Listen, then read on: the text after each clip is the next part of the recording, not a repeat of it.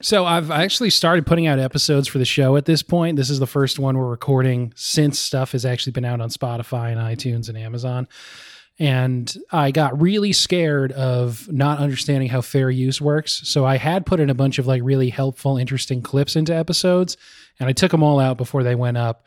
So I was thinking a cool thing to do would actually just have everyone on the podcast reenact their favorite scenes instead of us doing it. So I don't know if we just want to all sit in silence and one of us volunteers to scream for like 5 straight minutes over the credits. I already did that this morning. Oh, okay. Gotcha. I can make the sound of like gurgling blood if you want. Oh, there you go.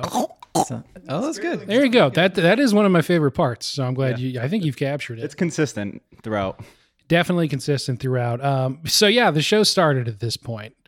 And still haven't decided how it's going to start, but something along the lines of Welcome to Late to the Movies, a podcast where my friends and I get to fill in our movie blind spots. Every week we'll pick a movie that either I or a guest hasn't seen before, but really should have by now. Today, however, is our first bonus episode. That's right. For Halloween, we're doing a mini-series madness, Midnight Mass. We're doing a mini-series from Netflix, which is not a movie, but it is something that until recently none of us had seen before because it only just came out at the end of September. We're doing this because, I don't know, it's spooky, and we all watched it, and it sort of demands to be talked about, or at least that's how I felt upon finishing it. So yeah, with me today, go clockwise, it's Noah. Hello. Back for thirds. I think Again. I think all you guys on your third episode. I think so, yeah. Robbie over yonder. Over yonder, indeed. And Corey's here too. Corey here, back for number 3. Back for number 3. Back again. You'll see me a lot. I hope so. Hear me? Yeah, either or. So yeah, this is our Midnight Mass episode. Instead of being one movie that's around 2 hours long, it's 7 episodes that are all at least, I think the shortest one's maybe like 55 minutes. And they go up to like an hour and 5 minutes, I think. They're all in that range. It's hard because there's like 5 minutes of credits also at the end of every episode. True so enough. They're not like a full... I was trying to figure out the exact length. I was having trouble with that too. It's also difficult when you don't stop watching it and just binge like 5 episodes at once. It's true. I did watch it all in one sitting as well. Really? I think I did 2 sittings. Yeah. I watched it with At you. least a couple, yeah. Yeah, I watched it with you. Did over the course of 2 days, I think I stayed up way too late, banged out the first 5, and then was like, I should go to sleep, and then did the last 2 episodes the next day, which was really just later in the same day because I stayed up till 3 a.m. the first time. But, you know, it says Midnight Mass right on the tin, so I feel like that's permission to watch it really late at night. Worth it. So yeah, this is an episode I think I'm going to try and put out right on Halloween. So perfect choice. We're doing a show that takes place mostly over the course of Lent and ends on Easter Sunday. I'm trying to think of a good way to transition into talking about random crap before this, as we usually do, but I don't really know if it's necessary. But is there anything you guys watch every Halloween or try and get in sometime around the month of October? Or I guess if not, really any holiday that there's something, whether if it's a TV episode or a movie or anything like that. I have a personal favorite. Yeah? Halloween Town. I was going to bring up Halloween. Honestly, Town. Halloween Town. The whole series or just the first one? I feel like there's diminishing returns. Yeah, I think that's fair. I think that's fair. I've actually never seen Halloween Town High. I know we have to put it on the list. That's what everyone's screaming at their podcast right now. But It was okay.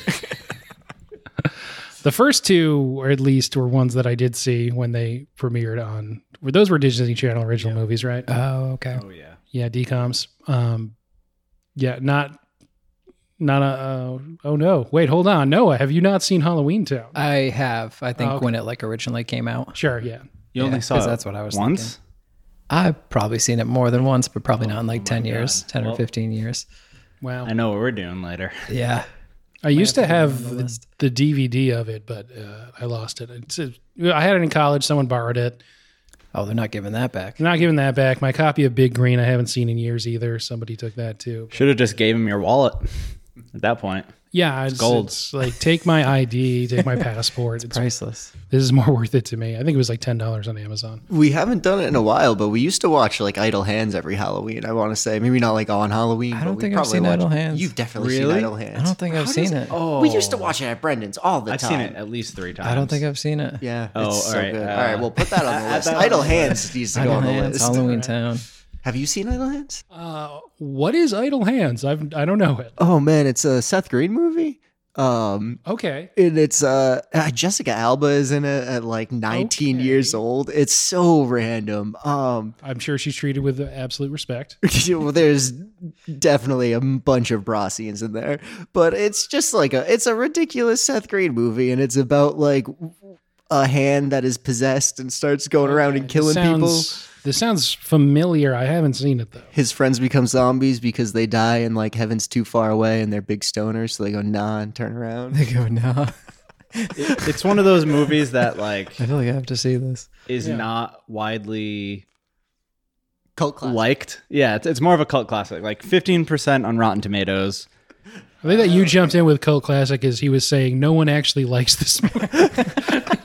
All right, maybe it's just my I favorite. like it. It's fantastic. I highly recommend it. This sounds like the kind of movie that you probably don't watch by yourself, but in a group of people, probably a pretty fun time. Yeah, that sounds really perfect for that. Most Seth Green movies, I'd imagine, are. Seth Green, Devon Sawa, Eldon Henson, Jessica Alba, Vivica A. Fox. Oh, really? Yeah. Not a bad cast. There's some more names. Christopher Hart. Wait, is the main guy isn't Seth Green, right? No, I don't think so. Is he the guy that played that kid in SLC Punk? For some reason, I have an image in my head of the kid that like sold acid. Anybody know what I'm talking about? Okay. I mean, it sounds like Seth Green. I'll look. No, I'll look this up. Those are the kind of characters he played when he was still in movies. Yeah. Oh man, I just always go Amish Seth Green. That's my like go-to from Sex Drive. That's my favorite Seth Green. I haven't seen Sex Drive. It's the same guy. Oh, it is. Devon Sawa. I don't Yeah. know. I might the be actor's name. I just have like an botching image in my head very strongly. of him. Cool. All right. Never really know if it's more of October or December movie, but Nightmare Before Christmas obviously is one that a lot of people watch either now or a couple months from now, depending on which side of that spectrum you fall down. Never seen it. Okay, well, Wait a minute. I mean, we do need to. What? I feel like it's more of a Halloween movie, but maybe we'll do it in for Christmas. That's kind of crazy. Yeah, That is kind of crazy. it's no Yeah. Idle Hands, but I'll check it out. You got time. As we're recording this, it's mid-October, but so you have time to bang it out. Good. Shout out Drive Through. Shout out.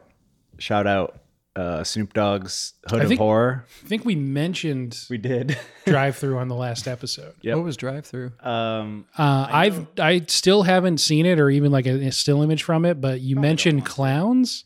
Oh, and like a okay. vat of oil. I remember us talking about this. It's the clown in the fast food restaurant. Oh, The only scene I remember is the clown takes a guy's face and he just puts it into the frying vat. And that was like, they made it look all like horrific. I They think were I like, saw that at "Ah!" Brendan's. Probably. with- Yeah, it was with at you. Brennan's. So Multiple times. listening back to the last episode, I feel remiss in not asking, does the clown work at the restaurant or is he just coming through? Honestly, no idea. Is he a mascot for the restaurant? Is it a McDonald's sort of parody thing? Or- I actually don't know the connection between the clown and the restaurant. As you can see, I didn't pay strong attention. Are to there the movie. clown specifics to how he's killing people, or could this just be a normal person who was at a fast food Well, restaurant? there's only one way to find out. Yeah, I guess that's true. Drive-through episode. Seems like it's a heavy-handed dig at Ronald. Before we get too deep into Midnight Mass, so the writer, director, and editor of this series is Mike Flanagan, who has made a lot of adaptations of other novels throughout his career. Only a couple original things, but for Netflix, he's already done The Haunting of Hill House and Haunting of Bly Manor. He adapted 2 Stephen King books already in Gerald's Game, which I think was direct to Netflix, and Doctor Sleep, the sequel to The Shining. That was the first Flanagan thing that I saw. But have you guys watched any of the other stuff, the Haunting miniseries or anything like that? I actually just finished the Haunting of Hill House, which Okay. I thought was very good. Yeah, I think there's a couple characters that carry over. Well, they're actors, not characters, obviously. Oh yeah, I think the woman in Midnight Mass that plays what's her name? Aaron. Erin. Yeah, that one I recognized. I can't think of the other one. But... So she's actually married to Mike Flanagan, so she's in most of his stuff. Okay. But this was a long gestating project for Flanagan. I guess he got enough clout, at least with Netflix, from adapting popular works of fiction already that they let him make his own thing. This shows up in a couple previous projects of his as like a fictional book that someone's reading or that someone is writing. In Hush, it's like you see, the spine of it and it says Midnight Mass. And then in Gerald's Game, there's also a Midnight Mass book on a shelf. Oh, that's cool. Wasn't it like 10 years in the making? Yeah. So as he says it, he had started writing this before he had a career, is his words in one of the videos I watched. And so I like Flanagan a lot. We'll get more into him once we're talking about it. But I think for me, at least, this resonated a lot. He's from Massachusetts, grew up Catholic, and has a lot of the same questions that I feel like I do about devout religious communities and the way, whatever. We'll get into that, but let's talk about the show itself first.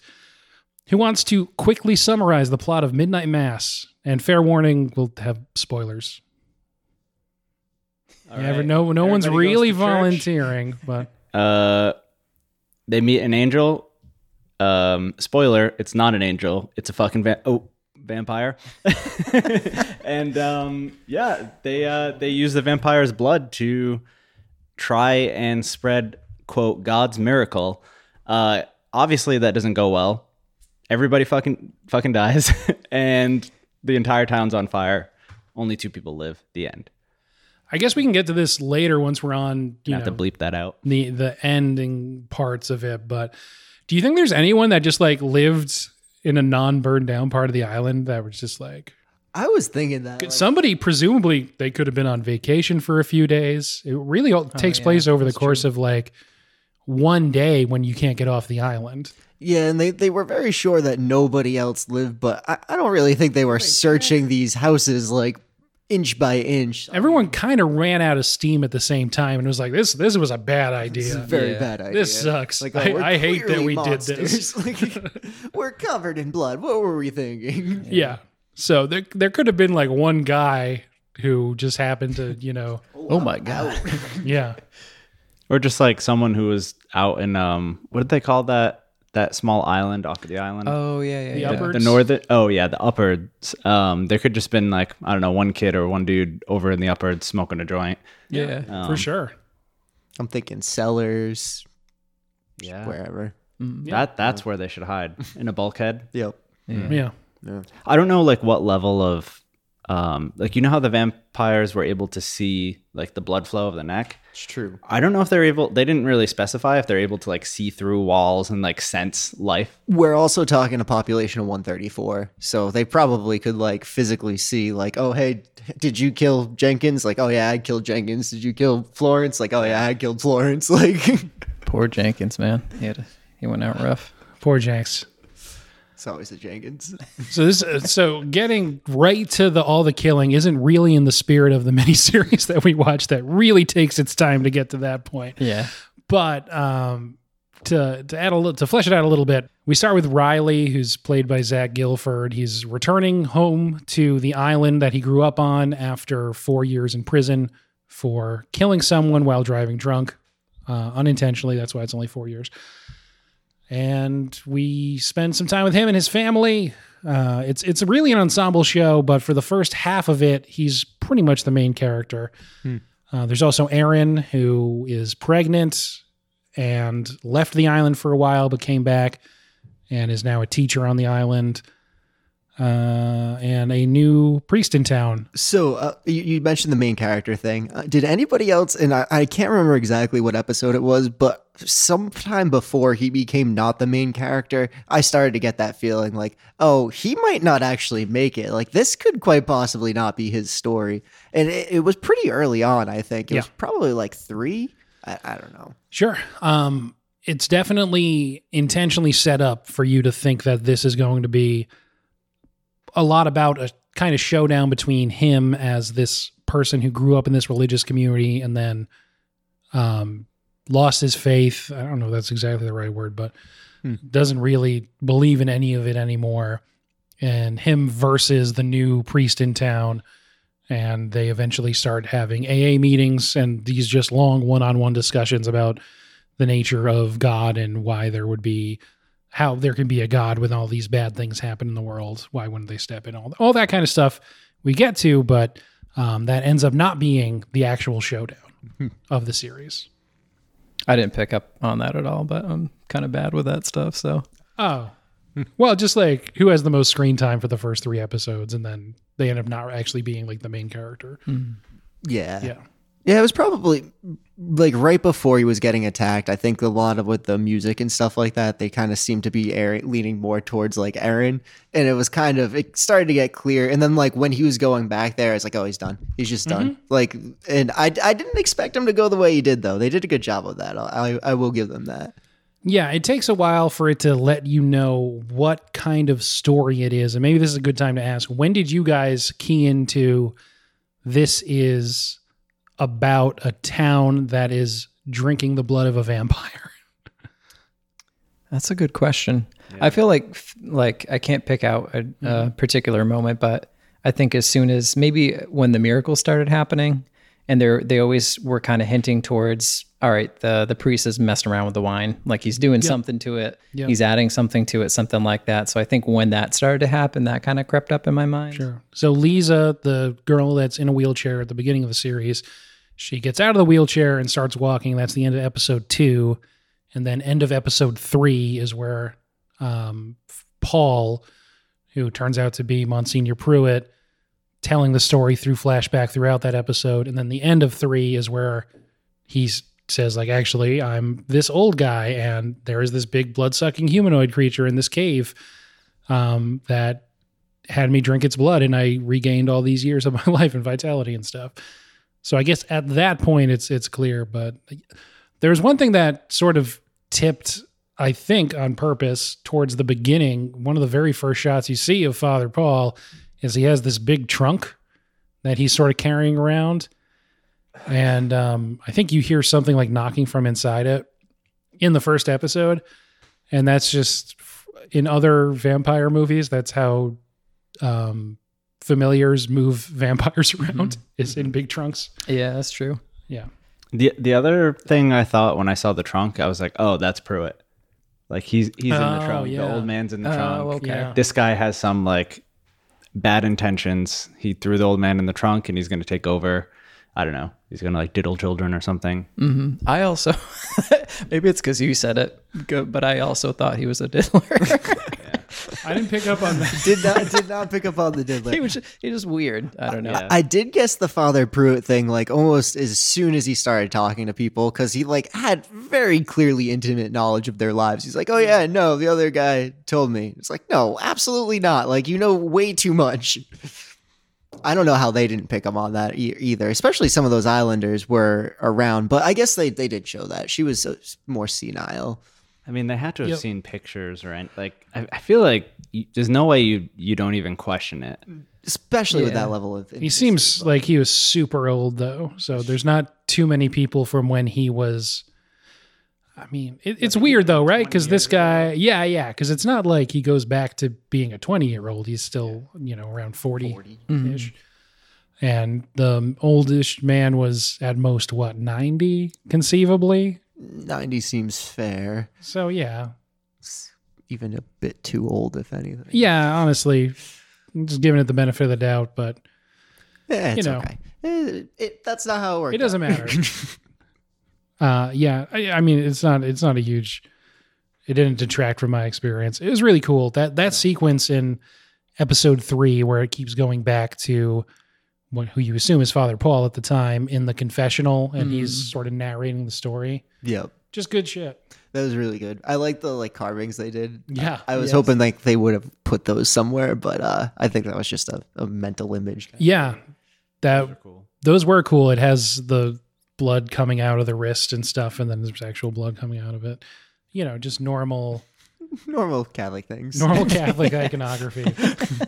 Well, that's a good point. That is what Flanagan was keying into, was the stuff, in his words, not making this up, this is what he said.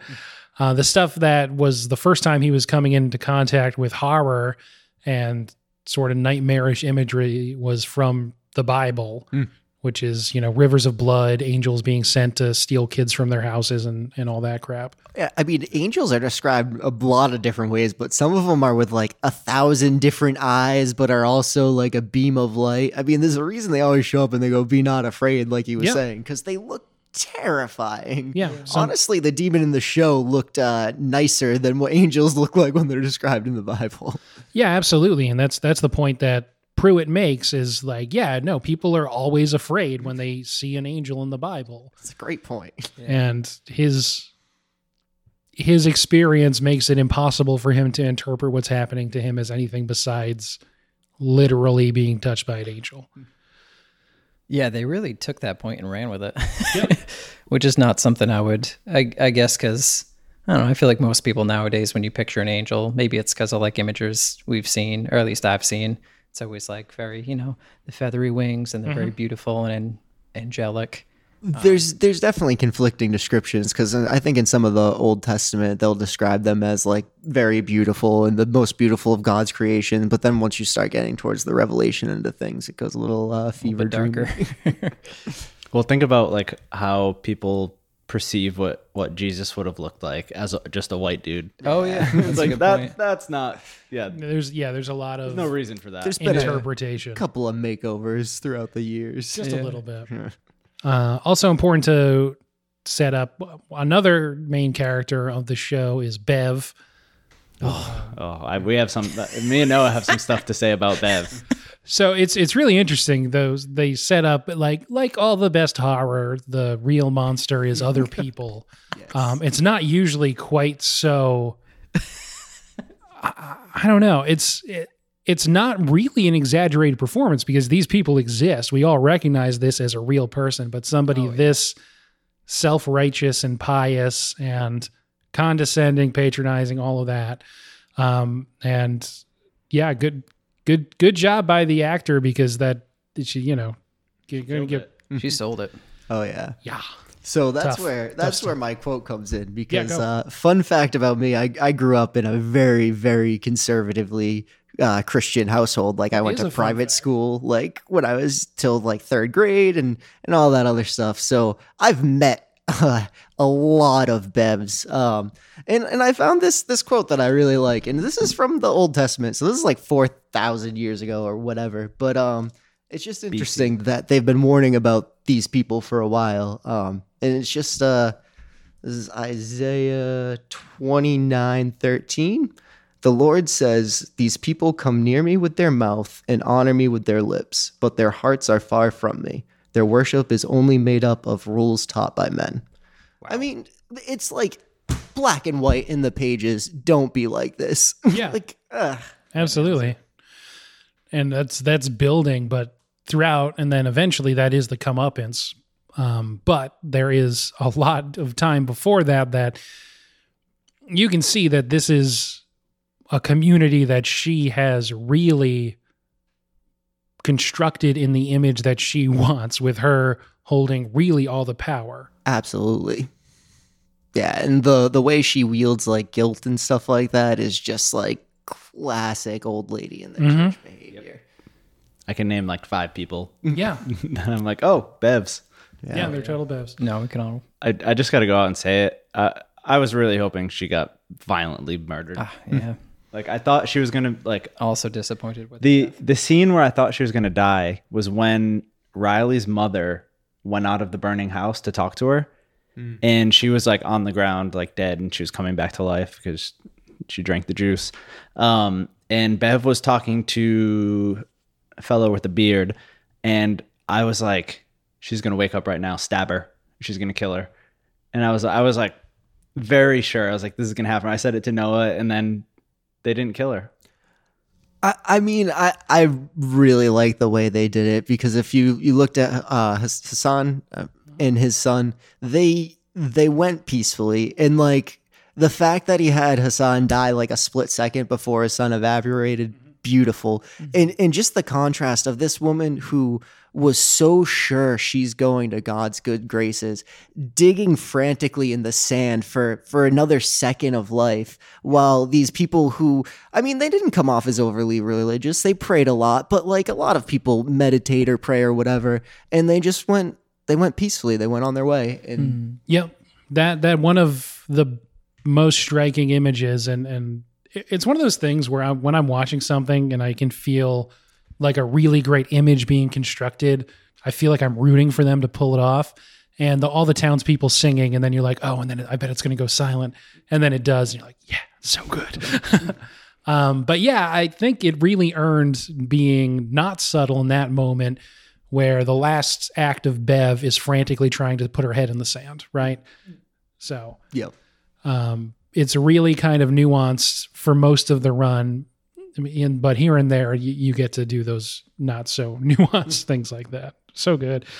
I actually feel better about it now that you pointed out the contrast between how those two and a lot of them died actually in peace. Yes. And thinking if she had got killed, she wouldn't have seen kind of everything fall apart and realize her. Well, Yeah. I don't know if she was. I think she was like freaking out at them, if I remember correctly. She was like, "Why aren't people like worried or whatever?" And everyone was just like, Well, she no. denounces Pruitt, Yep. and he's just kind of like, whatever, and he goes off. That's all great stuff. So one thing I do want to key into, we're obviously not going to hit beat by beat in order, but what did you think about the construction of how many monologues there are in the show, and specifically in service of the AA meetings that Riley and Paul / Pruitt take part in? I love those. I'd say it was so well done. I didn't notice there was a lot of monologues. Yeah. Like I would agree with that. that's not something I picked up Yeah, on. I didn't even notice. I super agree. I the two performances by the central guys there, Hamish Linklater as Father Paul / Pruitt and Zach Gilford as Riley, are just absolutely bringing it. And I love that it doesn't really come down and say this person's right and this person's wrong. It has both people give well thought, cogent points. They don't convince the other person, but you can tell that they actually do kind of build a relationship and have some respect for each other and where the other person's coming from.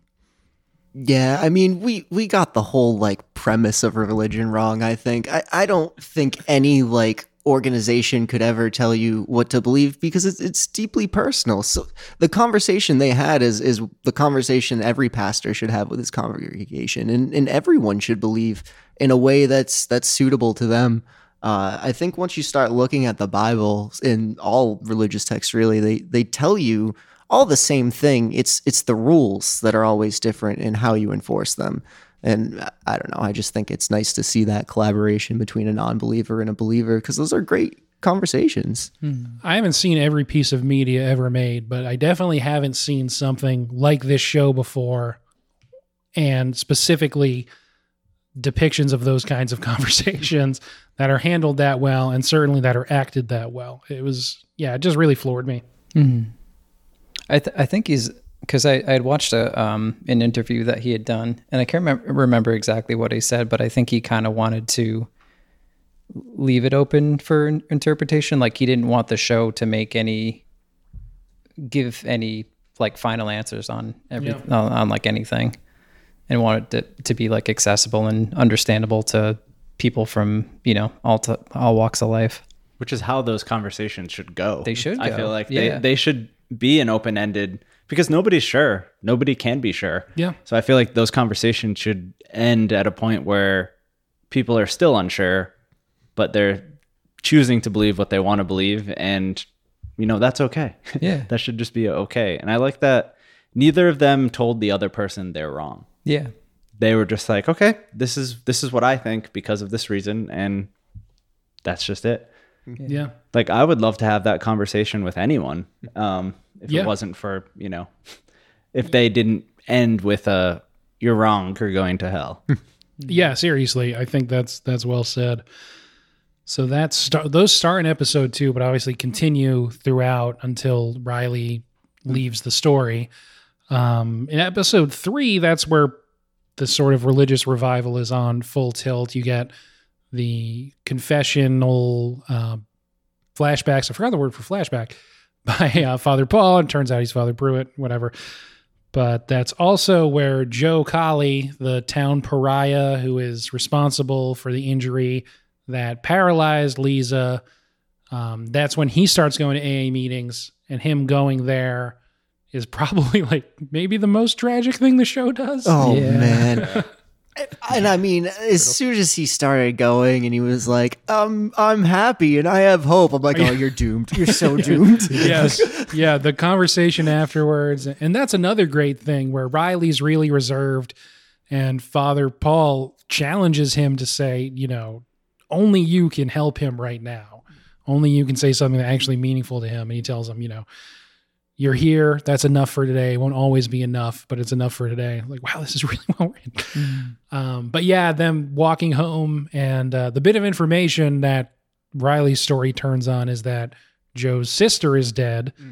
Later, he'll be lied to about that, and that's why he'll go snooping where he shouldn't snoop. But yeah, I just thought the Joe stuff was really good because he's sort of presented to you at the beginning as the way the rest of the town sees him, as this drunk loser that no one likes, pretty much. And with only in a couple scenes, really, they sort of generate a lot of sympathy for him, and then obviously he's brutally murdered. It was interesting, the question of Joe, because and I mean, these communities, and he's the drunk, he's been pigeonholed into that role, but it sounded like it was just a hunting accident. So I wonder if anyone else had been the person to shoot that gun, if it would have even have been a thing like it was, but it's just, it's drunk old Joe that did it. So I don't know. Yeah, it's a good Well, and also think about he was a non-religious person. Right. He was. That's probably even more than him. He wasn't being a part of the drunk. community. Yeah, because I'm sure there's drunks that also attend that church, but he was the one that he wasn't part of the church, which collectively the church is the island. Yeah. So I think, what Robbie said is like, if somebody else did it, they'd be like, oh, it was an honest mistake. God forgives you. Right. But this drunk that doesn't go to church, screw him. Was he always like that, though, or did he turn into that man because of the accident? Well, that's what I guess is not clear, is like Yeah. how much of that was like him growing up. I mean, he grew up in a trailer, it looked like, and the rest of his family Oh, left. yeah, that's a Like, good point. how much was him being a drunk and how much was him becoming a drunk? Yeah. And he has family that's not on the island. And Riley asks him, why didn't you leave? And he says he didn't think he deserved to, pretty much. It's like classic Stockholm syndrome. Right. Yeah. He thought he should have to stay in this extremely tight knit community that all has decided and outwardly behaves like he is the worst person there. Well, and he thought he deserved it. I mean, he Yeah, wasn't going to exactly. go get free because he thought he deserved the punishment that they gave to him. Which is so crazy from a group of people that their entire religious belief is based on forgiveness. Yeah, I know. But that one guy, can't forgive him. Well, yeah, it's selective, right? Depends on the person. That scene where the little girl goes to forgive him, that was powerful, man. Yeah. I thought the actor did they both did a great job in that scene. It was but- like bone tingling. Like, yeah, for oh real. my God. Yeah, for real. Yeah, it's just stuff that you don't really see. Shout out her. Especially charged to that degree of just so good. Yeah, I don't think there's a bad performance on the show. So just as a blanket, good job, everybody. Because it is a really big ensemble cast. We're not going to mention everyone, obviously, but this is also the episode where Father Paul dies in front of people and then comes back to life a few minutes later. Oh, yeah. Did he get poisoned by Bev? That's a good question. I wasn't clear on that. I also I wasn't. thought she was testing his divinity. Because why else did they kill the dog? And that's what I keep going back to, is like they didn't really need to do that to show that she's nuts, and it didn't tie in any other way except for her going to the poison room again right before Pruitt dies. I don't know. I think he's also, I don't know if anemic would be the right word, but he's suffering from the angel not providing the quote unquote sacrament as regularly as Father Paul needs. It seems like he needs more and more of it to keep going. That's why I was on the fence about it, and I think where it came down to it for me is who drank the cat's blood. Was it the monster or was it Pruitt? And I think it was probably the monster. But Because Riley, when the storm was happening, saw him. Yeah, because he was wearing the jacket and the hat. Yep. So he chased him down. The one interesting thing you said about the poison, there's I can't remember exactly, but there's a point where Pruitt died in that cave with the vampire, right? Because that's how he became a vampire and got younger, right? I think they, by the rules of the show... Because why did the vampire give him blood? I think it was because he was dead, right? or almost dead. Yeah, I think by the rules of the show, he didn't die there. Okay, that would make sense because he was able to stand in the light, but it was after one point where he was no longer able to. But I don't think that was after he got shot, right? Well, he didn't get shot. Didn't he get shot right in the face? Towards the end of it. Oh, yeah, no. So he dies at this point in front of the other people. They're all like in his house when he and he starts walks foaming. out. And, Yeah, so that was poison. That's what I... Because that's the same thing that because happened of to the dog. That's what I thought too. But was he foaming or was he coughing up? No, he was foaming. And I thought his eyes went red. Okay. Yeah. It was very similar to what well, he has been drinking a lot of blood. So. Yeah, it was that I think what Robbie said when she grabbed the poison again, and I'm pretty sure she poisoned Pruitt. Partially probably because she didn't like the way he was doing things at first. She was more in charge when he was old, most likely. And now he's like changing things and she doesn't like that. It could have been that. I mean, so the timing was right after Lisa was able to walk again.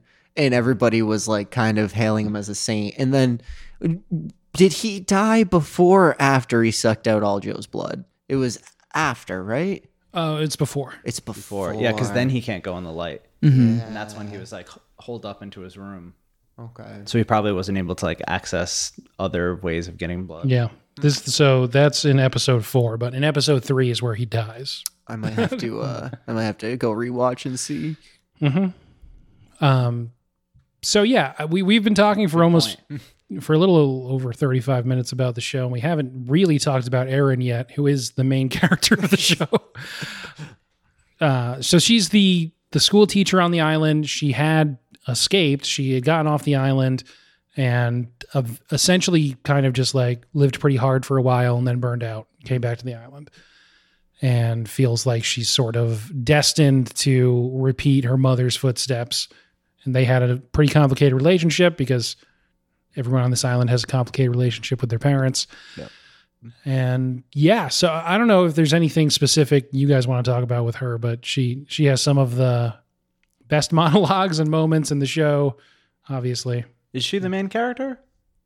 Eventually. I don't know if I feel like she's like, that show for the most part, I feel like doesn't have a main character. If you had to say one though, it would probably be Pruitt. Yes. Well, she's the one who gets a 5-minute monologue as she's dying. So Okay. All right. There you go. But we did like the first however many episodes it was, we did follow like just Riley. Mm-hmm. Well, they have a lot of scenes together too, where they're trading monologues about the nature of what you think happens when you die and stuff. And I feel like that's kind of like a common, like, I guess, trick directors play when they're going to do a character swap on you. Yeah, real nasty. Just a trick. Dirty trick. I mean, I'm just saying, you start watching the episodes, you think it's going to be one character, and then like you end the series and it's a completely different character. It's the old switcheroo if I've ever seen it. Yeah. So before we get there, though, we should also mention the person that isn't actually going to church, but that Father Paul / Pruitt is making a point to go see, is Mildred, who starts as an extremely old lady that is very obviously a young person and in tons of old age makeup. Yeah. Which for a while is like, why did they do this? Why didn't they just hire an old person? It becomes clear. Yeah. As he is going to her house, she's bedridden. Her daughter lives with her, Sarah, she's the town doctor. And as a person who believes in science, isn't going to the church. It's not exactly that cut and dry, but it's there. It's because she's a lesbian. And I was going to say it all, and also because she's a lesbian. That's Annabeth Gish who's playing that character really well. I think of the main cast, the youngest actor is the one playing Mildred. I looked that up because I was curious. She's 29, the actress playing her. And I think everyone else is at least in their 30s or 40s. That makes sense. So, but yeah, so she's a super old lady. She starts getting the sacrament from Father Paul. That sounds dirty. He's giving her, communion. Well, we never see it happen. And the quote unquote wine that is give you the bread of Christ. that is the blood of the angel diluted with wine. And she starts aging in reverse. There you go. And that's why they needed a young person. I feel like they shouldn't have used a young person with makeup on because it looked very fake. Like to the point where Noah and I were watching and we're like, that girl's like 22. The transition from her being really old to starting to change is like, oh, okay, now she's like 25 now, dressed up as an old person. With gray hair. The issue for me is not only was she in tons of old age makeup, but she was doing the kind of stereotypical. I'm old. Exactly. Hey there, kiddo. Do you want some hard candy? I'm very ashamed to admit I didn't realize that's what they did, right? Until you see her as like a 29-year-old. And my first goddamn thought was, wow, how'd they get her to look so young? And then like I had to stop and I was like, oh my God, you giant idiot. Like yeah, she's like tottering around like, this used to be my room. It really ruined it. Like ruined that character for me because the whole time I was like, really? Like maybe the one poor choice, Mike. That's all right. Ultimately, musical, a pretty like, come on. interesting character, but the walk to get there is kind of tough. yes. And it's probably the broadest characterization before she starts de-aging of an old person with Alzheimer's. In a show where everyone feels like a real person, and here's this, Character of a person. yeah, it's really a character of a person with Alzheimer's. But I took my glasses off and now I can't read my notes. That was stupid. Oh yeah, and just a quick note. Earlier, before this is the episode where Riley he dies at the end of it for the first time, and before we get there, though, he has some scenes with Erin, and one of the important things to point out is she talks about this traumatic childhood experience where her mom made her clip wings on doves, Yeah. parakeets. Yeah. Well, Squidgies? I think she was having her hold it while she was doing the clipping. Right, and obviously wing clipping as a theme comes back. Yes. Anything else here? Oh yeah. It does come back, doesn't it? I didn't notice that. Yep. This is where Father Paul begins like just having vampire experiences. I think this is where he has a kind of almost comedic moment where he's in his room and it's all dark and the blinds are drawn and stuff. And Bev comes in and is like, hey, are you going to come do the church service? And he went, yeah, about that. And he like holds his hand up in front of the sunlight and starts burning.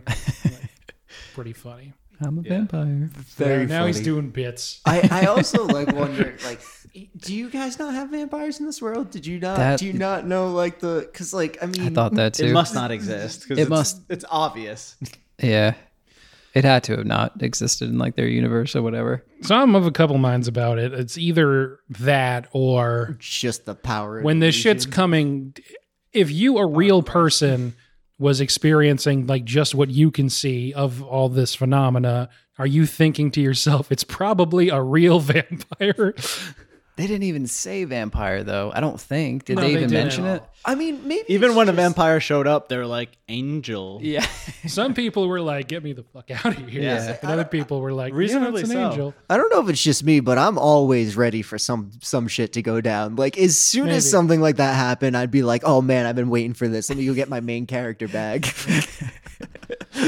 But it's the people experiencing this are the people who are going to church and, getting communion. And those are the people who have the most tied up in this being a real miracle that's happening to them, It's true. and the least likely to believe it's actually a literal monster that is the cause for all this. So Flanagan, obviously it's a conscious choice for no one to use the V word. He wanted it to not sort of come with all the baggage when you think about a vampire story. There's over a century of vampire fiction and all the different rules and all the different story types that go into that. And that wasn't really what he wanted the focus of this story to be.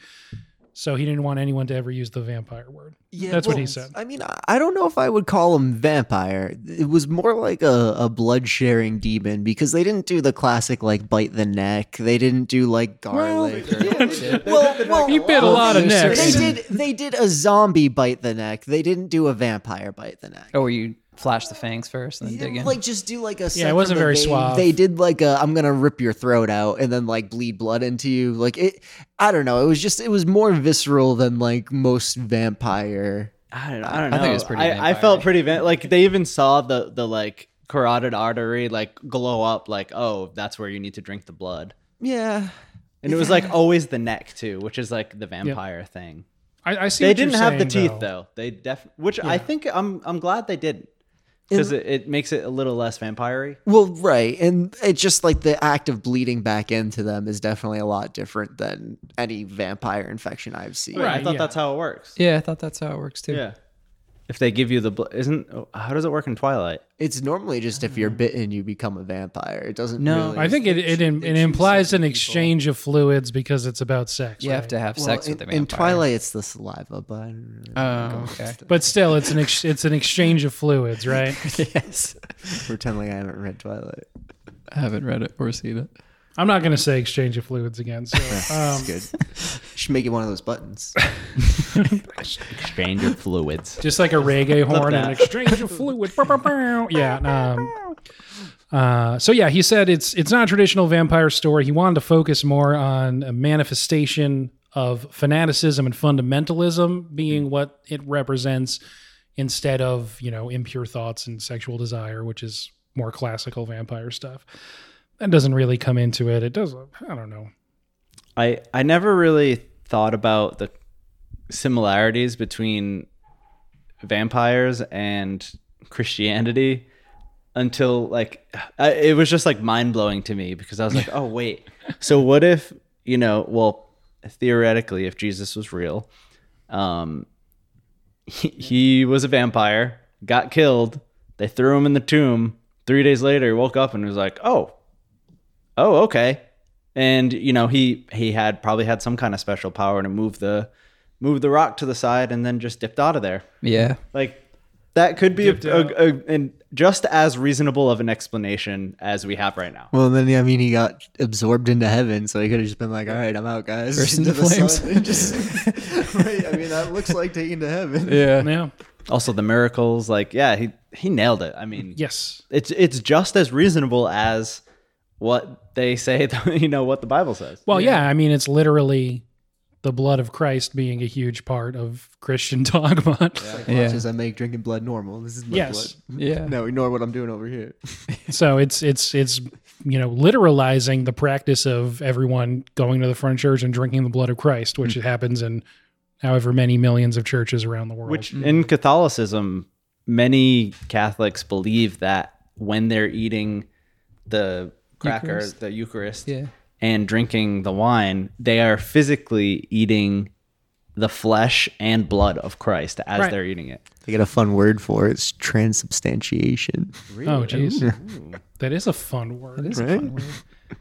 Word of the day. Word of the day. Probably never get to use it again. Um, I mean, unless I guess I talk to Catholics about transubstantiation. I feel like most Catholics won't know what you're talking about. That's true. I don't think a lot of them even realize it's supposed to be the literal embodiment of blood and body. No, I was. I mean, the I was guy says it, confirmed right? in a Catholic church. Yeah, but I was always like, oh yeah, well, whatever. And then I went up and I was like, oh, this tastes like cardboard. And then they never even gave us the wine. Usually, Oh, damn. yeah. same. All I got was the cardboard. You can get grape juice? Nope. No, Oh, wow. Nope. it wasn't until I went to a Christian church where I got some grape juice. Oh, Say, okay. I went to the Christian churches. We got grape juice. I did that brief stint at Bishop Conley, so I did get to do the Eucharist stuff too. That was fun. Nice. They straight up expel you if you try to steal one of those things and like do anything with it. Like they do not play around with The Eucharist? The Eucharist, yeah. Some kid Oh. got like a 3-day immediate suspension for just taking an extra one out of the chapel. Oh, my God. I'm just hungry. Very hungry. Yeah, you have to be pretty hungry to want to eat an extra double dip in the Eucharist. Yeah, I used to just go in line twice. There you go. Try to get a full meal. Just keep going back. Extra Sorry, holy. right. This is the entertainment for the Yeah. shout out Europe. Wasn't there a good amount of viewers from Europe? We had one German person. Good on you. What up, Germany? Guten Tag. Only thing I know how to say is I love you, and I'm not going to do that. I do an accent, but it's probably offensive. So Yeah, no, we don't want to lose our one German listener. We do appreciate their spread the word. Tell your friends. Spread the we word, wanna be brother. International. Or sister. Or sister. Yeah. Was it really only Or one European person? Yeah. Oh, it looked like it amazing. was way more. It was expressed as a percentage, so maybe that's. Oh, why. that's yeah. Okay. But Hit yeah, us up. Shout out them. shout out them. So also in this episode is where Probably someone on a VPN. I just thought about it. yeah, probably. Sorry, go ahead. All right, this Yeah, episode. it's probably one of the 4 people I know that have downloaded. It was me. Okay. This is also where we find out that Erin not only has lost her pregnancy, but she goes to a doctor on the mainland who says she sees no evidence that she was ever pregnant at all. Imagine hearing that. Yeah. Yeah. I did like how they portrayed that because she just was like very like I don't know what to tell you. I was absolutely pregnant, and they're like just reacting exactly how the hospital would react as well. Like, what else? Can we get you a meeting with our psych Yeah, ward? exactly. It was very like, and like, at what point do you stop talking? I think they'll just like deer in the headlights, like comatose. I'm gonna wander around now for a while. Thing that's just spot on. The doctor on the island, I thought she gave a really good explanation as to why that could be. Like she had a miscarriage, like possibly, at her home, and like blocked it out because really traumatic experiences can be completely blocked out. Oh, absolutely. If you're trying to rationalize it. And for her, that was quite traumatic. Little did she know it doesn't no get doubt. much better. It was interesting because she never even got a chance to tell Riley about that before he went bye-bye. Like, Oh, yeah. she was so dazed and confused, and he was so caught up in his own thing. Like, she's waiting to tell him, and then, like, bam, he's out. Like, oh. Yeah, I mean, he makes quite the exit. We're almost, yeah. Let's go into hyperdrive here. So this, there's a lot that happens in this episode. Father Paul kills Joe and drinks his blood up. Oh, yep. Bev sort of really rudely disposes of his body by more or less threatening other members of the congregation to clean it up. I can't believe they just were like, yep, guess we're doing this. She just threw a the couple Lord's of Bible work. verses at So him. when she's yelling in the mayor's face, don't cherry pick the gifts of God or Yeah, something like that. Which she literally does. It's like, I am definitely not cherry picking. This is not a gift. she refers to Joe's body as it repeatedly. Uh, Not a nice lady. No.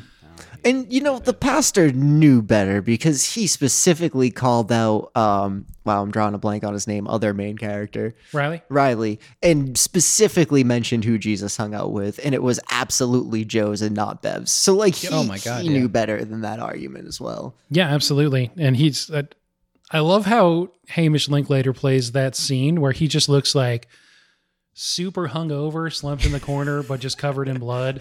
And he's just like, I don't know what happened. It's just like, I jumped on him, and I guess it was just God acting through me. Yeah. It was like someone who got drunk and had like a bad one night stand, and it was just sitting there like, oof. Oh, it's almost like Riley at the beginning when he was After he killed the girl, he's just like, is she okay? Just Yeah. like totally out of it. Yeah. No, I mean, truly. I mean, obviously there's a lot of parallels in this between alcoholism and what's going on in that, but it just kind of dawned on me that that's like a very common, you're drunk and it's, oh, I didn't mean it, I was drunk. And it's Pastor Riley, like, oh, I had to suck his blood. It was God moving through me. Like, those two excuses aren't exactly different. Like, it's just an interesting way to portray that. I think that really drives the point home. Yeah, you're totally right. Riley talks earlier about the version of him that's drunk pretty much as a separate person with different, that he doesn't have his own volition at that point. And that's also how Father Paul talks about murdering Joe. Yeah, I have a question for. Oh, go ahead. You finish. Oh, I was going to say in the thing I had seen with the director, the interview, he had said that he was, when he originally wrote, I guess Riley was the first character, and he had I forget how he put it, but basically it said at the time he was an alcoholic and he was in the midst of dealing with it. Yep. Wasn't sober yet. And that was his worst fear as an alcoholic, Oh yeah.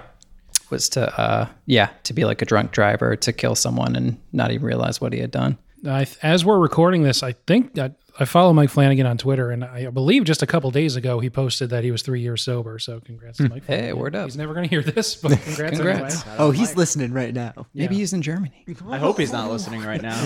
We're not live. All right, Mike, come on out. We have a very special guest. This will boost the rating. This Yeah. is Mike Flanagan. And that'd be great. I mean, he seems like a cool guy, but I don't think he's quite cool enough to be like, yeah, I'll come on your stupid They podcast. can't see us. We can be anybody. Yeah, that's true. I got Brad Pitt here, Mike. You want to try it with Brad? Hey, Brad here. Yeah, that's a perfect Brad Pitt. What's up? Not too much. This is, I should we guess, just my do Mike a- Flanagan. I'm just being Brad Pitt. Just do a celebrity impersonation podcast, right? Yeah. Yeah. Yeah. We'll see if the I don't even people know like what Brad Pitt sounds like, but I guess it's something like this. I kind of think he nailed it. Yeah, that's kind of it. He's just laid back and cool. Yeah. I often get from people that I look like him, so That's you go. true. Yeah. You sound like him too. I might be him. Maybe you are him. That would be a twist. Speaking of twists, Riley dies at the end of episode 4 because after the AA meeting where he hears from Father Paul that Joe isn't there because he went to visit his sister that Riley knows is dead. Riley, instead of following through on his plans to meet up with Erin at her house, goes back to the rec center where he sees in person the quote unquote angel refilling the carafe with his own blood. And it turns around and kills him. Yep. Straight up dead. Straight up dead. So that is a sequence where they build up to it. They're cutting between Riley wrestling with the fact that Father Paul lied to him. And you can see it's really bothering him again as he's walking to Erin's house. But at the same time, Father Paul is with the angel in the rec center and they're cutting back and forth. And then you're like, oh no, are they really going to do this? And then Riley's like, nah, I can't let it go. So he goes to seek out Father Paul. And the whole time you're like, he's going to get there and things are already going to be gone, right? And it's not. So he comes face to face with it and it kills him. Nope. It was obvious they were going to bring him back. Yep. And I wasn't so sure. yeah, we're coming up on an hour now. So just real quick, the last 3 episodes are sort of a sprint, but episode 5 is maybe my favorite episode of the series. It's the one where Riley has turned and there's some business in the beginning, but the bulk of the episode is he goes and meets up with Erin, says, hey, come on this boat and we're going to go here. We'll go just, row out. He's had a recurring dream about being on a rowboat and seeing the sun starting to come up on the horizon. And he goes out there and tells her what's happened to him in the last day. And then most of the episode is this flashback of him coming to, and Father Paul's in his chair for the AA meeting, essentially. And they have a meeting about, now you're a vampire. What's next? This sequence is awesome. I don't really know what else to say about it. Yeah, I'm glad you brought up the rowboat thing again, because I just realized I think one of the last times he had that dream, she asked him about it, like, oh, did you see what's on the other side? And I'm pretty sure he said something along the lines of like, no, but you're there now. Yes. So it almost implies like he was always going to die on that rowboat. And at some point when him and Erin connected, that like future changed. Now she's on the boat when he dies. I don't know. It's just a very interesting Yeah. thing that happened. Yeah, I liked that detail for sure. This sequence where Father Paul is trying to get him to come to terms with the fact that he's a vampire now, obviously not using the V word, but still. And they have another discussion. This time, Riley's really not on the same page as him. It's all right. It's okay. Everything's fine. Yeah. You're good. You just need a little bit of blood constantly. I would love to know what the plan was. Like after you infect people, like, do you just continue drinking blood? I think around here is where he starts giving very militaristic sermons and homilies. So I imagine that the plan is world domination. Yeah, I think they were going to spread out. Yeah. I think Bev sees this as like the second coming, and this is Judgment Day. I think is actually like what they're thinking. And I mean, I guess it's the same problem every vampire story has, but like, what happens after you get everyone? I don't know if anybody, like, do you just, Well, we definitely switched to nocturnal business hours. that's true. That's absolutely true. And I mean, I guess you just 7-Eleven would like be drink fine. each other's blood. I don't know. I bet they set up some kind of like blood factory where they take the sinners and like Oh, just geez. drain their blood consistently. Yeah, absolutely. We'd have They to cattle keep it some up. alive. That's definitely Oh how yeah, they do for it. sure. That's some vampire lord shit. I Oh, don't yeah. know. No, that's terrifying. It's not great. Season 2. Yeah. It's definitely not great. Just a vampire under a boat. I'm surprised none of them like flipped under a rowboat. I mean, there had to be a rowboat. I was Is that a I was real talking thing? about Can you that. actually do that? Oh, well, I mean, I was just talking like even on the ground, Like, but just to yes, hide. they could Oh. absolutely do that. I like was on saying- the water. I know what you're I was also thinking going. Pirates of the Caribbean.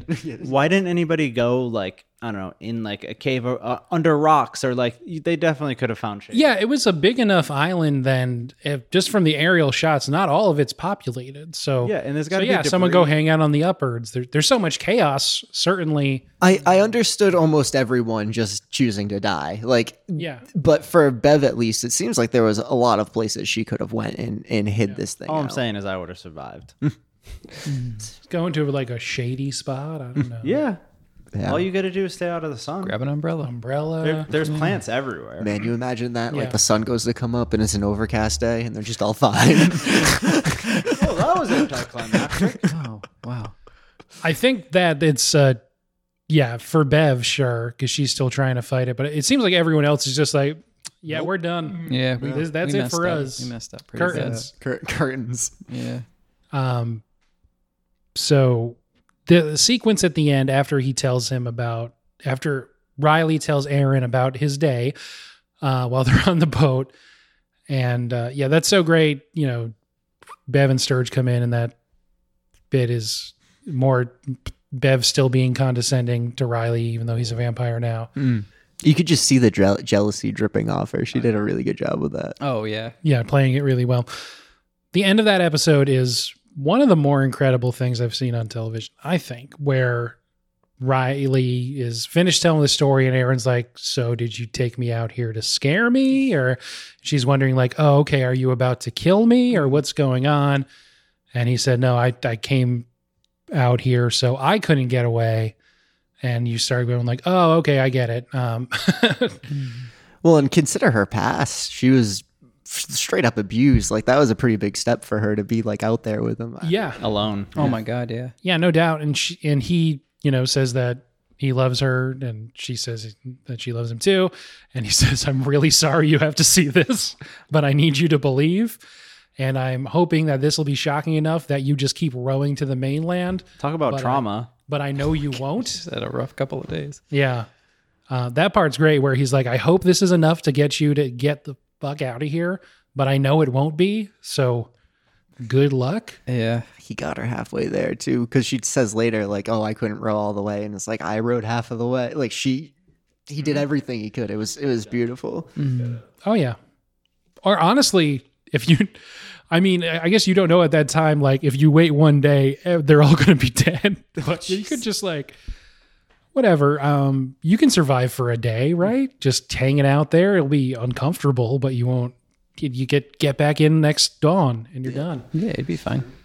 But anyway, that's beside the point because Riley sees the sun coming up as he never quite got to that point in his dreams. The sun always just started coming up before he'd wake up. And he sees for the first time a non-horrific version of the girl that he killed in that car crash. She grabs his hand and he stands up.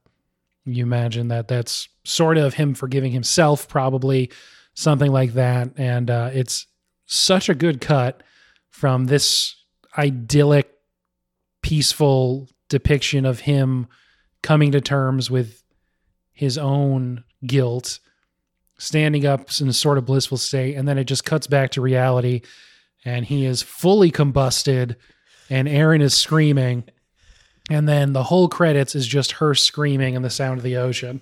It's brutal. Yeah, it was like you can't talk while that's happening. Nope.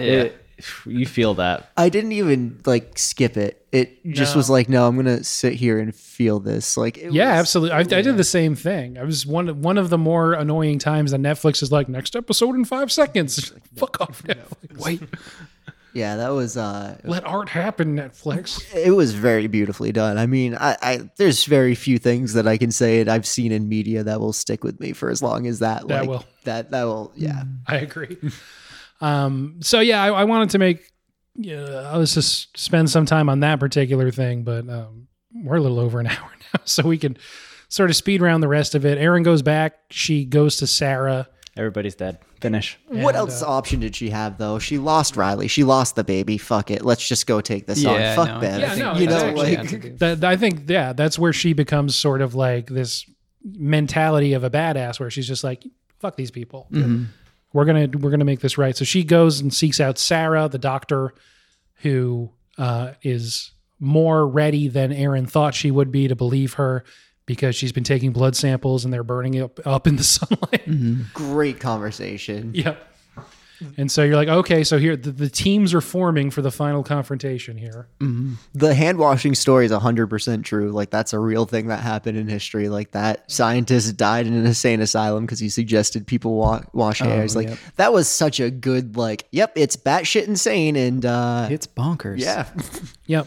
Sarah goes and talks to the sheriff, who in response to being told, like, hey, can you please just go check out the church, gives a long monologue about 9/11. yep. And I don't want to say it all started with 9/11. yeah, well, that's, I mean, it's kind of the point he's making. So at that point, the lines are sort of drawn in the sand. Everyone shows up to the midnight mass. The red mass. Yeah. Erin, Mildred, and Sarah tried to get off the island, but the ferries had been sent away and Sturge had locked down all the boats. And Which, then- come on. come on, Sturge. No, I They're mean, like, basically they like, couldn't have unlocked There's the no boats. one who can bring us to the shore. And Sturge is like, nope. And they're like, all right, Sturge. I really love that. Like, oh, but somebody could just drop us off real quick with a boat that's standing on one. Sturgis. Yeah. So, as everyone heads to midnight mass, they cut the power on the island, they cut the cell service on the island, and then you have this sequence that was like another one of these where, you know, you've had all this build up, this really careful plotting and this momentum leading to this point, and you're like, all right, so what are they going to do at the midnight mass? The show is named Midnight Mass. Here's the midnight mass. It's Easter Sunday, and all the townspeople are there. Even some of the non-believers are there, and stuff goes off. The angel is also there. It went down. Yep. Hassan is like, oh, screw this, after the beginning, Just immediately. and he goes down the aisle and sees that, yeah, there's the angel in full priest robes standing in the back of the church. Cool sequence. Very cool sequence. Definitely right reaction there. Immediately start shooting. Just like immediately. Yeah, absolutely. Like, well, that's clearly a monster. It- Okay. I don't know what this thing is, but it needs to die. Obviously. yeah, Oh, you put it in priest robes, even better. I mean, seriously. You look good. So it slowly walks to the front of the church. It doesn't have any lines or homilies to give, but it just, It's gotta spreads be its like wings. 7.5 feet tall too, because Yeah. Father Pruitt is really tall. So like, Yeah, giant it's enormous. monster. Yep. So it's this huge thing. It's got a huge wingspan. It's wearing the priest robes, which I know that's not the word, but whatever. We know what we mean. And this is where all hell breaks loose. Mm-hmm. Importantly, in this scene where I think it's the first person to drink the poison is Sturge and then Ali. And we haven't noted yet, Ali, who is Hassan's son, one of Warren's friends. Warren is Riley's brother. And I'm only pointing this out because Warren's other friend is named Uker. Wait, is that really his name? Oh, the other So, yeah. dude at the church. Curly hair kid. Yeah, the other altar boy. Altar boy. I believe his name is Uker. I'm hoping that's his last name. And I that's guess. just a very solid, Booker's his last name. just a Ooker Booker. It sounds like something like a monster would say when it pops out of the closet. yeah. Or we're getting a little slippy. Yeah. So I just feel like that's another kind of, I don't know, especially their scene. I want to go all the way back, but at the beginning of the series where they go to the upwards and they're just like bullshitting and getting high and talking about girls and making fun of everything because they're teenagers. It's a very Stephen King-esque vibe because that is how young men talk to each other in Stephen King novels too, which is pretty vulgar, pretty sexualized. Yeah, anyway, point being, we're at midnight mass, the angel's here, people are drinking poison and dying and then coming back to life and turning into vampires. And then some people are like, no thanks, let me out of here. And the people who are turning into vampires are like, actually, no, I'm going to eat you now. Instantly. Yep. They're just So- like, And gotta kill. was not part of the plan. It's just interesting. Like, what was your plan? Because they were like, "Oh, we're gonna peacefully wake them up." Are you? I don't know how that's gonna go. Yeah. So Hassan tried to shoot it, but he lost his gun. Mildred picks it up and shoots Father Pruitt in the head. Oh, yep. And so the point I was trying to make before is that the angel then picks up Mildred and goes outside and kills her. But a lot of people die in this scene, and the angel doesn't kill any of them. It's just other people, which is, the point, I guess. It had a lot to live up to and sort of a lot of buildup, but I feel like it does kind of capture how manic and just insane this bit should be. But mostly everybody turns. It was very uncomfortable, Yeah. especially when at the beginning when some of them are taking it, other ones aren't. It's just people dying Yeah. of from the poison, just like gurgling on their own blood and passing out on the floor. And people are panicking. I think they really got. Kool-Aid. You'd really hope at this point, if you're in a church and somebody offers you something that's going to kill yourself, we just know, like, we've seen this before. Don't do it. It's Yeah. clearly like a bad sign. Never Yeah. works out. Ugh. Guess they didn't have the Jim Jones clan and all that stuff in Yeah. the universe too. Well, it still They could have happens made it in our Kool-Aid world. flavored. Yeah, it does. Maybe They should have. everybody would have been like, "Oh, Kool-Aid! I love Kool-Aid." Kool-Aid Man when it came to stop it. This is another sequence that's like, I don't think I've seen anything like this before. Yeah. Where people are just killing themselves, coming back as vampires, and then, townspeople start biting each other's necks. As far as impact, like it reminded me of like the Red Wedding That's what Yeah. I was thinking too. from GOT. Yeah. Game of Thrones. Yeah. Yeah. So importantly, Mildred had shot Pruitt in the head, so he's out of commission for the next bit. And who takes control of the mass of vampires? Obviously, Bev does. She steps in, and Father Pruitt had said, keep the doors locked because we need to talk to everybody. We need to get them on the same page. He wants to give them the same conversation that he had with Riley earlier. And Bev said, actually, open the doors. Let him go. Let him spread this gift over the town. And so she turns him loose, and they start basically pillaging the whole town. Yeah, they go wild. Yep. Absolutely nuts. Then she makes a series of decisions. So that's basically the end of episode 6. And then the final episode, Pruitt reunites with Mildred, who got killed by the vampire, but because she had been drinking the blood, she comes back as just an unmakeupped 29-year-old.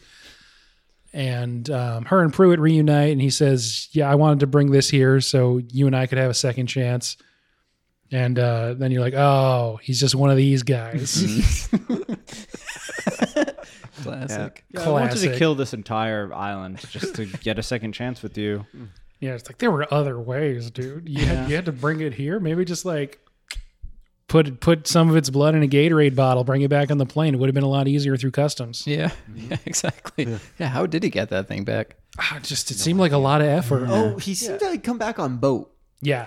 Oh, okay. They Yeah. don't check things. I think in Ship yeah, internationally on boat. in movie logic. They don't. Yeah. I think in that flashback sequence he talks about how hard and difficult it was to bring it back. Yeah. Could have smuggled cocaine with it and made the money back. Yeah. That's true. I don't know if that was also in the cave, but he should have looked around Or more. weed. Apparently, there was a high demand and only one seller of Yep, drugs on the island. that's right. That's right. Oh yeah, and he gets it pretty bad too. Yeah. But, He was the first. yeah, he does get pretty badly eaten by the vampire too. Yeah, so this last episode is now about Warren, who gets away. The other altar boy doesn't. Poor Uker. Warren gets away, meets up with a kind of this was sort of something they did on purpose that was like, well, it was about Riley and Father Paul, but now the final showdown is really Bev directing these monsters to attack everyone. And you've got Aaron, Mildred, and Sarah. Well, actually, Mildred sort of takes herself out of this. Aaron and Sarah. Go. We have romance things to do. You guys save the world. Riley's mother, who's also Warren's mother, and Warren, and Hassan's also in that group, right? Yeah. Anyone else in that group? They take off. They're trying to hide. No, that's all of them, I think. That's all of them. Yep. So then this last episode's, it's great. They're hiding. They go to Aaron's house. Bev comes and tries to confront her. Warren/Riley's mom goes outside and stabs herself in the neck so she can bleed everywhere to distract the vampires while everyone else gets away. Totally samurai style too. She Yeah, just like badass move. did it. Badass. Just did it. Didn't even Yeah, think. tough way to go, but she does it. Yeah. I like that the sort of the final note on her and the dad, who we haven't talked about at all, but he's kind of just there being like, I disapprove. I don't know how to show emotions. I'm just going to represent myself with anger. I do like that when they meet up later, they're like, did you eat anybody? Yeah. No, I didn't eat anybody either. Great. Oh, I'm really happy we didn't. Yeah. Which I guess underscores the fact that everyone had a choice to not, murder and rampage through the town. But I do think it's a nice note that they're just like, this went badly. We are getting out of here, in a sense. So, yeah, the rest of the people, the adults go to the rec center to try and burn down that and the church. And the kids go to a rowboat to just sort of row out into the ocean, Yep. which is probably the right move. Definitely. Fantastic move. They should have rowed out there and bumped into 6 other boats. Oh, you guys are all out here too. Do you see what's going on, baby? Yeah. Nuts. So the adults also burn all the boats because the plan of the vampires is to proliferate by going to the mainland. And they know we can't let these guys get to the mainland. Yep. So they burn all the boats besides this one rowboat, I guess. And they go to the rec center and church. Little do they know their plan is helped by Bev, who tells the townspeople, actually burn everything besides the church and rec center, because as always, I think in the very first episode, she says, oh no, the shelter from the storm has to be the church. People know this is where they go. This is the shelter. This is the designated shelter. It can't be anywhere else. So she says, okay, so burn everything besides that so people have to come here. And then the real part of her plan is that so when people come, she can have the power of turning them away, which is what she really wants to do. Yeah, no. It makes sense. She's got them under their thumb. Of course, nobody's going to say no to her, but it's like, Exactly. outside. Exactly. So yeah, that's what's happening in this sequence as the remaining human adults are trying to burn this down in sort of secrecy. A couple things happen. Bev is turning away the one dude and saying oh, you never went to church. Yeah. I never saw you here before. I don't think we have room for you. And then Sturge is kind of disillusioned with her at that point. That's also what makes Father Paul say, we got this wrong. Again, I love how he plays that. The acting is just so good. But he sort of looks around, seeing Bev turn someone away, just sort of looks down at his hands and goes, we got this one wrong. Misread this one. Bev calls him a false prophet and just turns on him. And he goes I don't care. He heads into the church and sees Sarah and confesses to her finally that she's his daughter. And she says, they both agree they would have appreciated having more time together. And then Sturge shoots her, I think. Yeah, just directly in the head. Yep. Pruitt tries to give her some of the blood as she's dying because she hadn't gone to church, so she didn't have it in her system. She spits it out. What were you thinking, man? Yeah. At that point, no. That's your daughter dying. I Yeah. know. Yeah, good for her Last for ditch spitting it effort. out. Yeah, Yeah. absolutely. Solid job. She did the right thing. In the other building, the people who were trying to burn down the rec center get discovered. And, Which is Aaron, Hassan. yep, that's it. So Just them two. Oh, yeah. they see Hassan. He gets shot in front of the church. Bev calls him a terrorist. Very rude. Oh yeah. And then he's like, well, I'm not the only one here. So Aaron comes out from inside, and it turns out she was inside the building while he was outside spreading the gasoline around. As she's about to throw the lighter, the angel attacks her. Then she starts dying. Yeah, quickly. But inside, Father Paul and Mildred decide to burn the church down anyway and walk away with their daughter. While Ali, seeing that all these people have turned on his dad and are calling him a terrorist and stuff, even though he's a vampire, he burns down the rec center. So now there's nowhere for anyone to go. Mm-hmm. That's really it. I mean, there's character beats, obviously. There's that really great monologue that Erin gives where she's imagining a conversation with Riley where she's getting like a second chance to answer, what do you think happens when you die?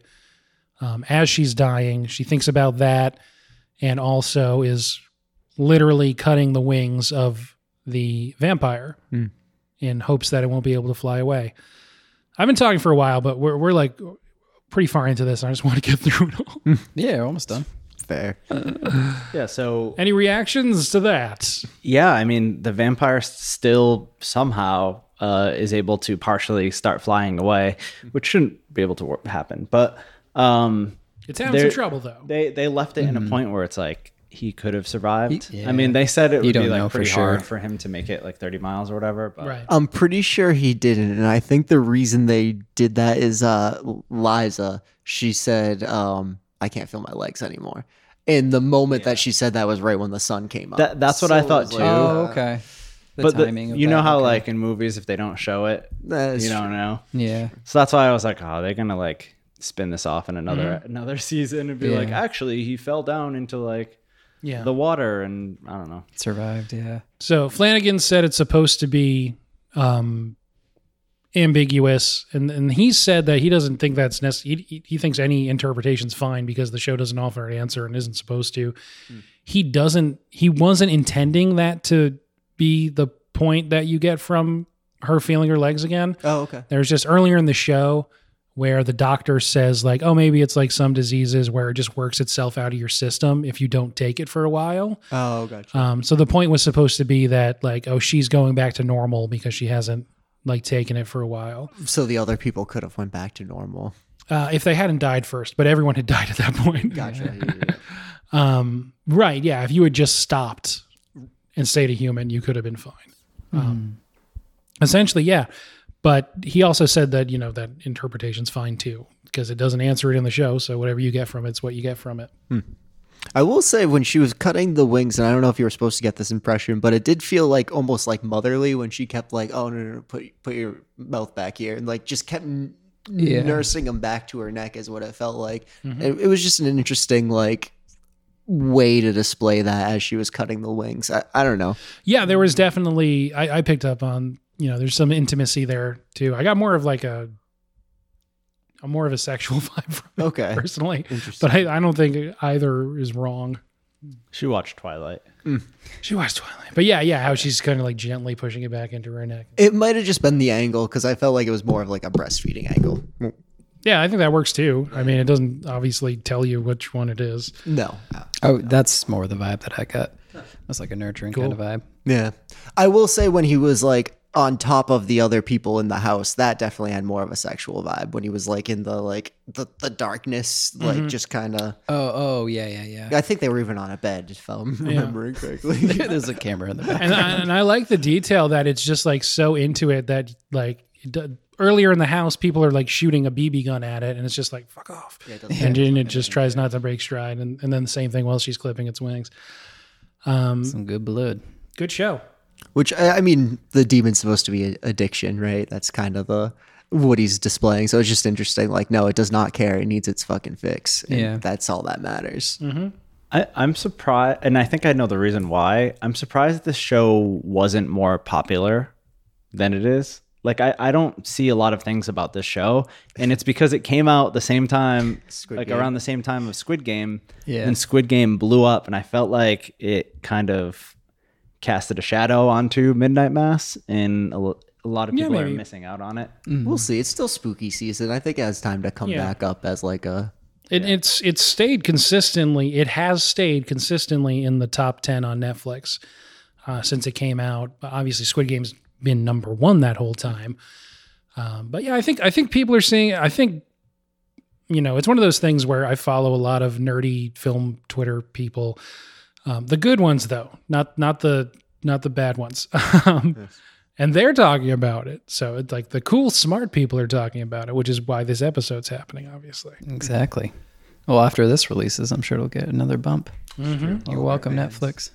Yeah. You're welcome, Netflix. Mr. Netflix, you owe us $10 Shout out Germany. at least. I don't know. Yeah, they'll greenlight a show about us. Das making this Netflix. public. Yeah, fire it up. So yeah, where do you think this is set? Where is Crockett Island in your mind? New England. I think it's in New England because Maine. I mentioned this to Corey. There's a point where they're talking about, I think I can't remember exactly, but they mentioned SNAP benefits, which is like EBT benefits, like food stamps. But I think it may be exclusive to like this, like Mass. I don't know if that's true or not. Good pickup. But that was something I picked up on. I was getting Seattle vibes because I was still thinking like islands, and they mentioned a spill, and I couldn't think of anywhere where there would have been a spill except for that side of the. Oh yeah, Because I think there was a spill up in There was. Alaska. We've had some. There was one in Buzzards Bay not that long ago. Really? Yeah. Oh, Yeah, it kept was that real one bad. real quiet. I didn't hear anything about that. Yeah. Did the director say? No, so they specifically didn't say, and I guess it doesn't super matter to the story, but most people are picking up on the Stephen Kingy vibes. So that would be, Maine. And the fact that he's from Massachusetts and, Catholicism isn't in a ton of the United States. So off the coast of New England somewhere makes sense. That's what people are guessing, but it doesn't say in the show. So it can be wherever. The kind of crazy accents that some people have made me think maybe Maine. I was thinking that like those weird islands off the coast of the Carolinas where people have British accents, but I didn't know that I was figured a it was thing. something like that. It's not British. High-tiders, It's I original colonial. Right, It's yeah. like the closest. It almost never changed. It's really weird. You can't understand them. Oh, Yeah, They they're sound- high tiders. It's really weird. They're most in common with I think Southern England. Their accent is. It's filmed in Canada. Yes, British Columbia because that's what has the Yep. best tax benefits. Oh, okay. Oh, Yep. So on islands near Vancouver, I think. So what did you think about the design of the angel? I thought it was really cool. And I always appreciate having, it was obviously a dude in makeup, not the wings, but the actual thing was a dude in makeup and having the practical effect like that. When it's flying, it's CGI, sure, but I still thought it was a pretty cool looking creature. Yeah, they did a really good job. I thought it was good. It was really, really scary. Yeah. The first time you see it when it's the flashback to Pruitt in the cave and he lights the match and you just know something's going to be right in his face. And there it is. Yep. Yeah, they do a good job with that. Oh, there was one thing that I had thought of that I wanted to mention earlier. Yeah. So after Riley disappears, obviously his family is like looking for him. And so his father, he gives everybody a letter. Well, not everybody a letter, but he gives his parents a letter, right? Yep. Basically almost Parents, like a suicide note kind of thing. Yeah, he gives Warren and he gives Father Pruitt. One to Father Pruitt. Yeah, I don't think they really go into the ones that he wrote to the other people, but the father ends up going to Father Pruitt to see if he knows where Riley is, and he basically plays dumb. And so he gives them the letter from him to Father Pruitt, and he opens it, and it says something to the effect of, we all came from dust, and to dust we will return. Ashes to ashes, dust to dust. Yeah. Yeah. It's a Bible verse. Which I thought Yeah. was, I thought was really good. Which they did all Literally, turn to dust. turn to ashes. Yes, they did. Dust. Yeah. So I guess just to put a button on it, we talked about the ending, but the kids are on the boat. Most of the adults are on the island singing until they're not. And Bev's trying to dig a hole on the beach to stick her head in. And you just see these bright, glowing lights sort of spread across the island from a sort of aerial view. And that's how it ends. Really cool stuff. Great show. I liked it. I loved it. Wonder where the kids Yeah, are going same. from You beat there. me. I loved it too. Like, what are they doing? I know, right? Like, do they go to the mainland and go, "You're not going to believe this, but we are children and need your help"? I mean, anything they say, it's going to be a gas leak. It's absolutely a gas leak. They're going to be like, oh, it looks like the island had a massive gas leak, blew the whole thing up. There's no way. Yeah, no. I really just want. They didn't get to this one guy's shack, and he like stumbles out of the woods, and he's like, "What happened? Where is everybody?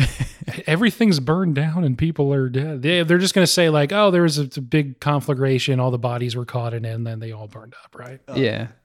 I mean, I think if you're the kids, you just say like, I don't know what happened. Everyone went crazy and go check it out. Yeah. Just- Yeah. What I was thinking was Hassan's body will still be there because he never went vampire. He just normal died. Unless it gets I mean he's on the beach. So. Sarah too. It's not Sarah. Oh, yeah. Oh yeah. So there'll at least be 2 bodies there by the time someone gets there. Maybe not. Like Hassan is on the beach. Maybe there'll be a high tide and he'll get swept out. But. Oh yeah, because there's not even going to be bodies. I mean, I guess they could technically find DNA if they like try to test the ash piles. Yeah. That's a problem. That'd be a big. Not big our problem. project. Not our problem. But yeah, that's where the show ends. Great show. Looking forward to more stuff from Flanagan.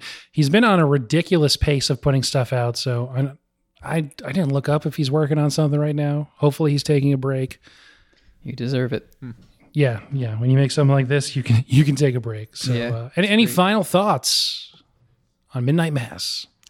Go see it. Yeah. Watch it. It was great. So I do have a game if you guys are into it. I'm always down for it. All right, cool. So this is called Halloween Before and After. There's a category on Jeopardy that comes up often called Before and After. Basically, I'll give you a clue that actually has 2 different things in it, and you have to sort of put the right beginning with the right end. The first part of it, the last word will also be the first word of the next part of it. It's all just like one run-on sentence. And once you get the first one, you'll understand what I'm saying. Okay. Some of these you're probably not going to get, but it's okay. Do we raise our hand to answer? I think just talk. Shout Just it talk. out. Oh, okay. Yeah. So I realized once I finished this, most of these the 2 things are both movie titles, and like the end of one title is the start of the next one. I'm screwed. But some of them are just 2 nouns, and I can't help you with those. Sorry. Oh no. I should have done one of just one or the other, but I didn't. So hey, whatever. We'll figure it out. This one's probably the easiest one. So, but just to see how it works.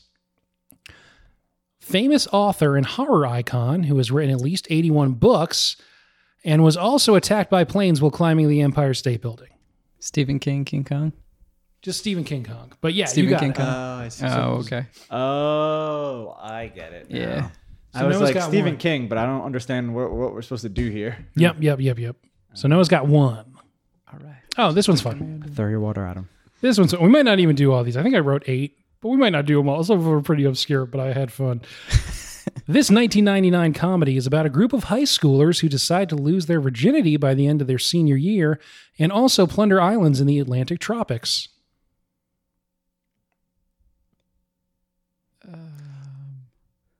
The Goonies. That was an 80s movie. I know it. So the I don't think first they're one trying is to lose their American virginity. Pie. Yes. American Pirates of the Caribbean. Yep. Oh, very good. Good Oh, job. nice. I knew what the 2 movies were, and I was like, how do I make this a thing? Oh, I didn't even realize it was 2 different movies. Yeah. This one's also 2 different movies. Okay. Jason Voorhees puts on a hockey mask, and Jennifer Garner ages 17 years in this coming-of-age comedy. Friday the 13th going on 30. Yeah. Oh, crushing it. Good job, Robbie. You definitely had a lot of fun making this, didn't you? Oh, it's fantastic. This one's a little more abstract. It's a song and then a movie. I think I'll tell you what the category is because otherwise it'll be a lot harder. Okay.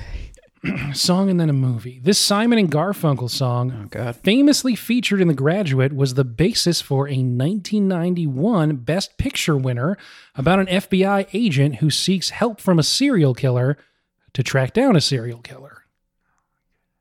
I'm not even going to be able to guess. I have no idea. The Sound of Silence of the Lambs. Yes. Nice. Wow. Nice. It's good. That's good. All right, so this is going to test your knowledge of 1990s one-hit wonders. Oh, good. Oh, my expertise. Yes. This British pop band had a hit in 1991 with I'm Too Sexy and also began haunting the dreams of sexy teenagers in 1984. Oh, hold on. What? So do the second part again? I'll do the whole thing. Okay. This British pop band had a hit in 1991 with I'm Too Sexy and also began haunting the dreams of sexy teenagers beginning in 1984. Well, it's Right Said Freddy. Oh, I can't think of his last. Kruger. Yeah. Yeah, Right Said Freddy Krueger. I guess that's a tie. Yeah, you should get a half point on that one. I Sure. just said Kruger. I can't believe I couldn't think of Freddy Krueger's last Yes. name. I still. What's the thing together? Yeah, Right Said Fred is the name of the band. And Freddy Krueger is haunts. Yeah, I knew the Freddy girls. Krueger part, but I was like, I don't I can't know. believe I just blanked on his last name. Wait, Yeah, Freddy. this is the song. It's like I am Me and too Corey are like, sexy oh, for we my don't know shirt. the British Yes. pop Sexy band for One my- Hit Wonder. And Noah's like, I don't know who Freddy Krueger is.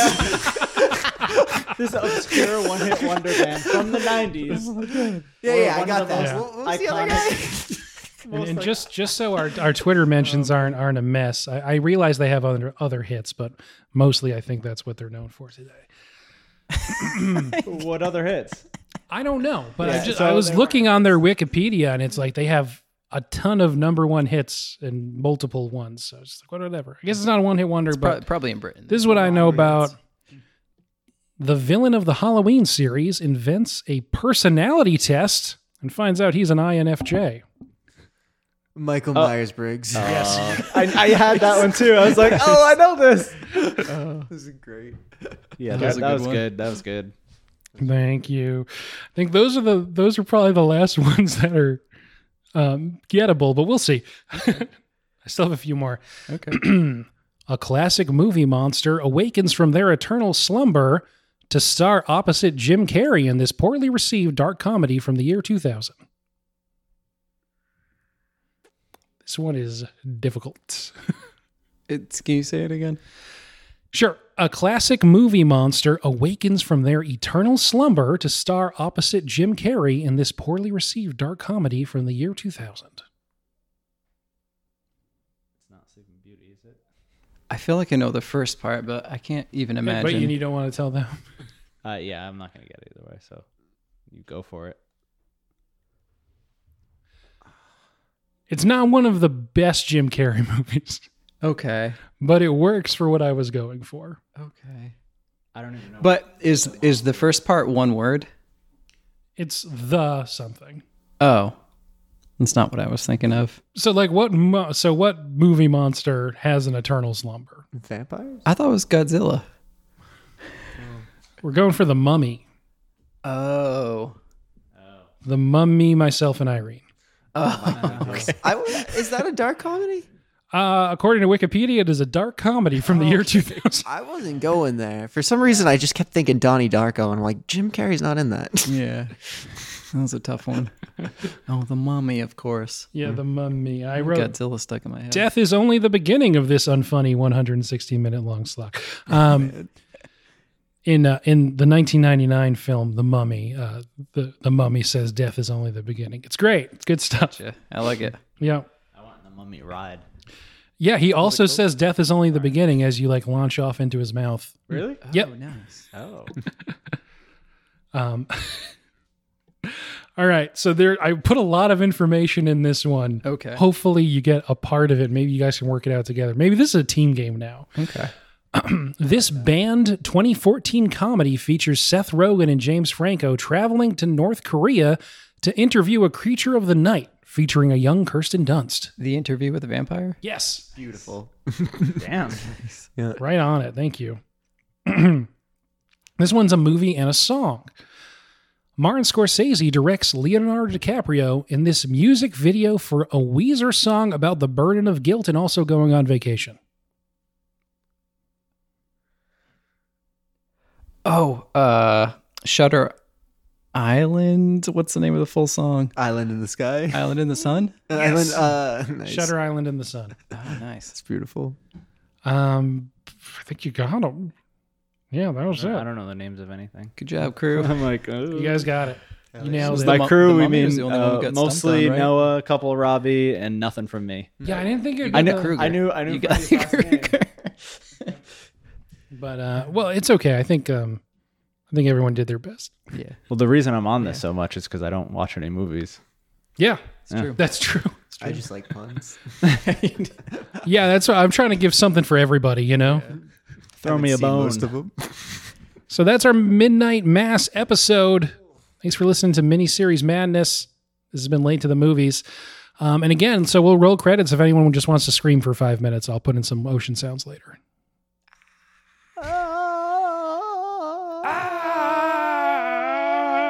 Cut. Thanks, guys. Thanks.